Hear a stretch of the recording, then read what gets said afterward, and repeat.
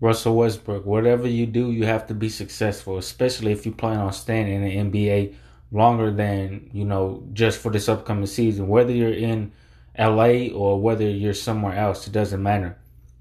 To be honest, Russell Westbrook, you got to succeed, man. I believe in you, bro. I feel like you can do it. I know that you will change your game, at least in my opinion. You just got to be successful, man. You got to kick some ass because you can't go down with having a triple double and having all this agility, speed. Even though you're not as young like you once were, you still have a lot of speed, and I've also seen a video of you doing everything that you need to do. So I'm saying is Russell Westbrook, if you're playing for LA again, you need to get your ass up and you need to kick some ass and win a championship, especially for your hometown. Let's go. I'm gone.